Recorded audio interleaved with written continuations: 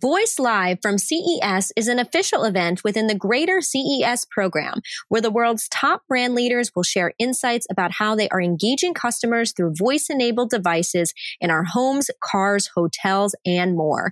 To learn more about how you can be a sponsor, speaker, or attend Voice Live from CES, visit voicesummit.ai/CES. That's voicesummit.ai/CES.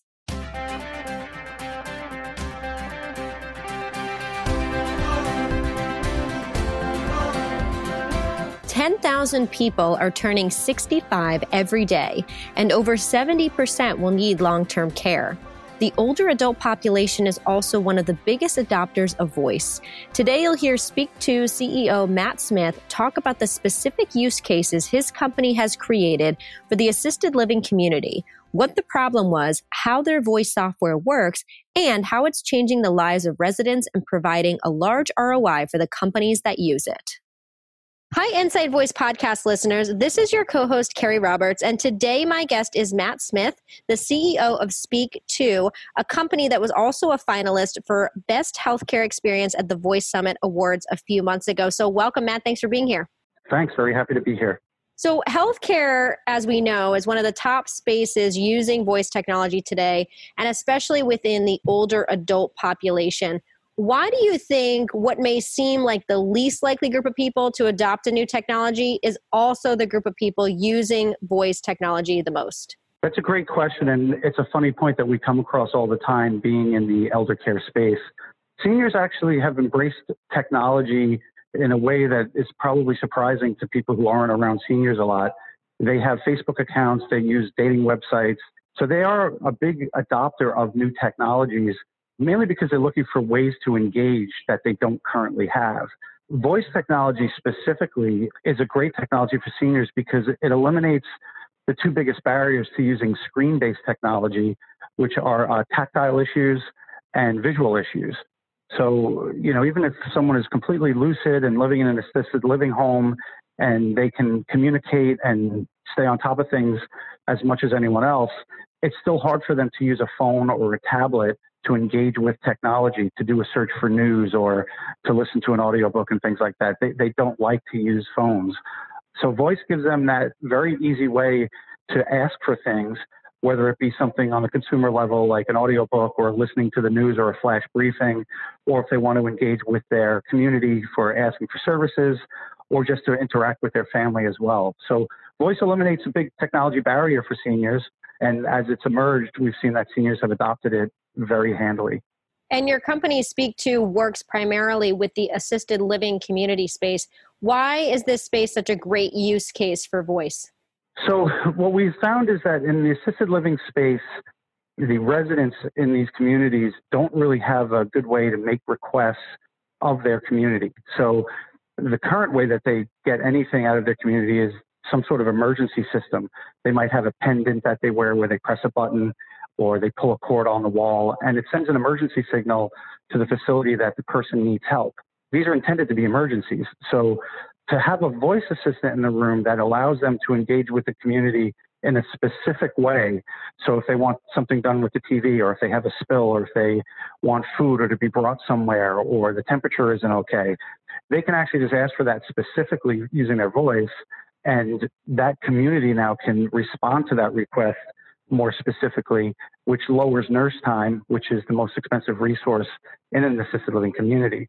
So now think about, 1 in every 3 requests are for people that do not need to be providing healthcare. So a maintenance person, a concierge, front desk resource, housekeeping, food services, they can all now be interacting with the resident for what they need rather than having to send a nurse, only to have that nurse find out that it's not the nurse that they need, but they just need someone else within the facility.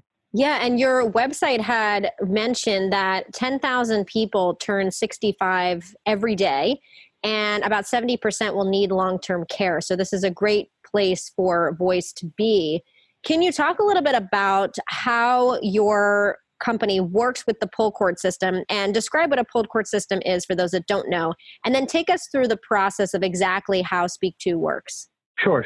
So pull cord systems, what we generically call pull cord systems, are systems that are in a person's room so that they can alert the staff of an emergency. So in many cases, in some of the older buildings, it literally is a cord to the wall that might have like a little red knob on it. And there's usually one in the bathroom and one in the bedroom. And they pull the cord and it sends an electrical signal to the front desk, and an alarm goes off, and they can see by a red light on the desk which room was it that asked for the help. These have been replaced in many situations with pendant systems, where it's something that a resident might wear around their neck. And now instead of having to pull a cord on the wall, they can actually just press the pendant wherever they are. Obviously, if someone falls or has an emergency, they may not be able to get to the wall to pull on a cord. So the pendant is much better. There's actually a little bit of a stigma to wearing the pendants in these communities. So that's another reason why voice is so powerful, because obviously they can interact with an Amazon Echo Dot or a Google Assistant from anywhere within the room. The way our system works is we collect requests directly from the smart speaker. We route them through our cloud-based service to the appropriate people within the facility. So they'll, if someone says, hey, I'm hungry, Alexa, tell Speak to that I'm hungry, an alert will go to food services. And depending on the sentiment or the details around that request, they may get more information. They might say, I'm hungry for a snack, or I'm hungry for a meal, or what's on the menu today. And I can actually read the menu to them. So there's a whole voice interaction that can take place to get more specific requests to the right people. And it's all just based on our cloud-based workflow. The way we interact with the pull cord systems and the pendant systems is pretty simple. We just interface with whatever the existing system is. A signal is sent, in addition to sending the emergency signal to whatever their existing emergency system is, we also get a signal in parallel, so that if someone's walking with one of our devices and they may not be in a situation where they're hearing the alarm, or they're in a space where maybe they don't have their beeper, they'll still get the alert in our system. And the real power of it is that we're now combining all of the voice requests with the emergency requests as well.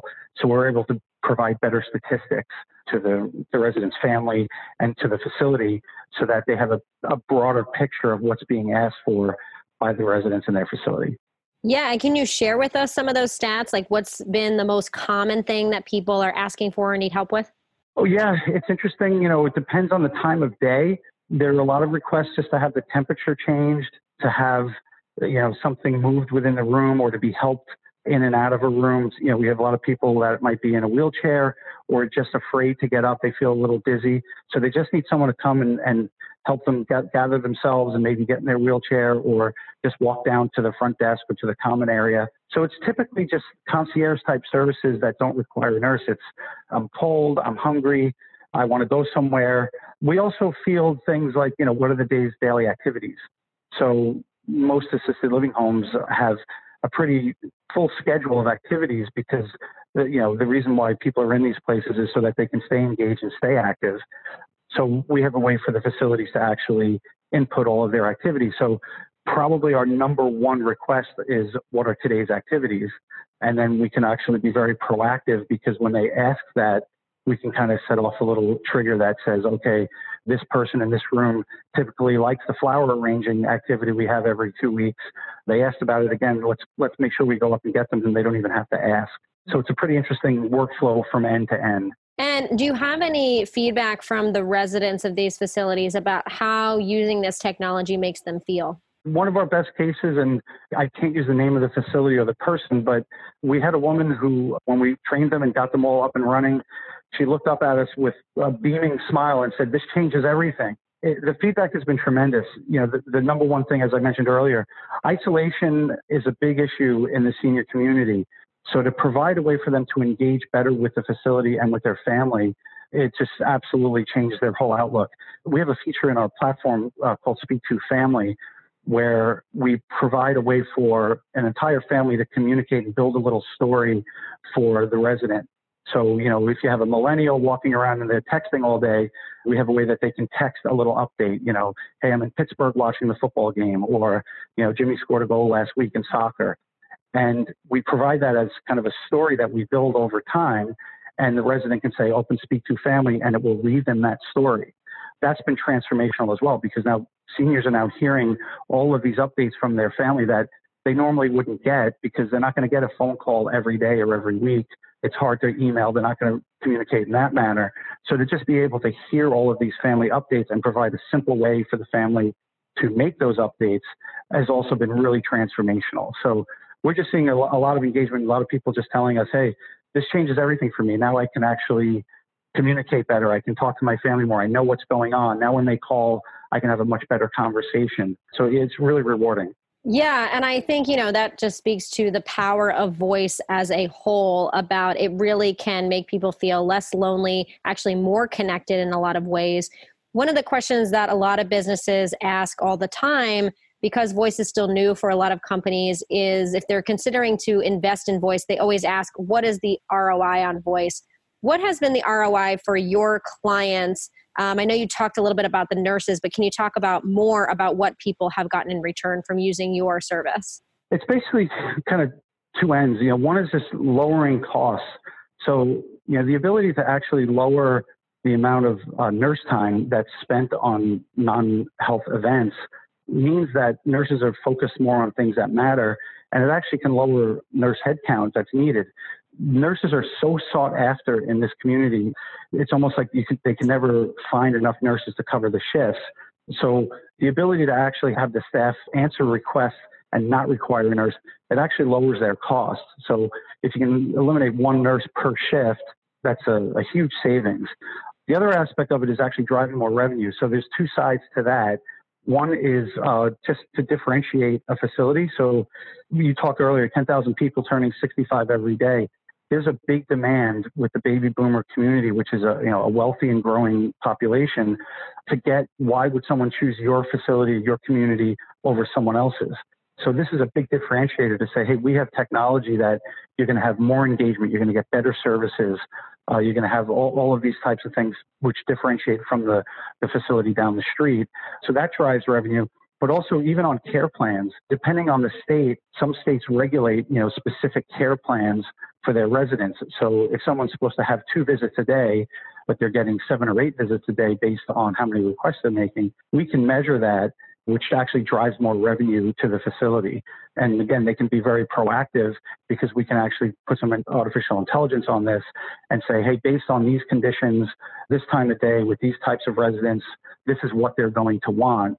And that drives down costs quite a bit. Well, I thank you for sharing that, because like I said, that is probably the most common question for people outside of the voice space considering this. And you're really giving a concrete example that you've seen over time in the last year or so with your business. Where can people learn more about you or your company if they want to connect or ask questions? Sure. Well, you go to our website, speak2software.com. I'm on LinkedIn, although with the name Matt Smith, good luck finding me. But if you search Speak2 Software and Matt Smith, I'll come up in a couple different spots. We have a Facebook page, and you can always get in touch with me directly through any of those mediums. And we're always happy to talk to people. We feel like we're evangelists in this space. So it's not just about trying to get people to understand Speak2, but just getting people to understand how great voice technology is and how much it can help people. We'd love to have more people reaching out to us to talk about it. And what is a skill or flash briefing or voice experience that you are personally really enjoying right now? So, yeah, I'm a little boring. I mean, I love Reuters. For my flash briefing, it's kind of just straight news without much opinion, which is tough in these days. My favorite is probably Curiosity Daily, which people don't know about Curiosity Daily. I would highly encourage them to add it to their flash briefing. It's really interesting stuff, and it's a really great departure when you're reading the news and thinking about work and all the hectic things in life. It just brings a really fresh sort of twist on things and gets you thinking about things in a different way. So Curiosity Daily is probably my favorite flash briefing. Well, thank you so much, Matt, for sharing your story and how this can work in a great case for people to be thinking about in the future. So thank you for being here. Great. Thanks for having me. Thank you for listening to the Inside Voice podcast. We greatly appreciate you being a part of our community. And if you enjoyed this episode or you like the podcast, we would love it if you would subscribe, follow, like, share, leave a review of the show. If you have any questions, comments, feedback, people you want to see on the show, things you want to learn, feel free to send us an email at keri@modev.com. That's KERI@MODEV.com. And be sure to check us out online at voicesummit.ai. Thank you, and we look forward to chatting with you next week.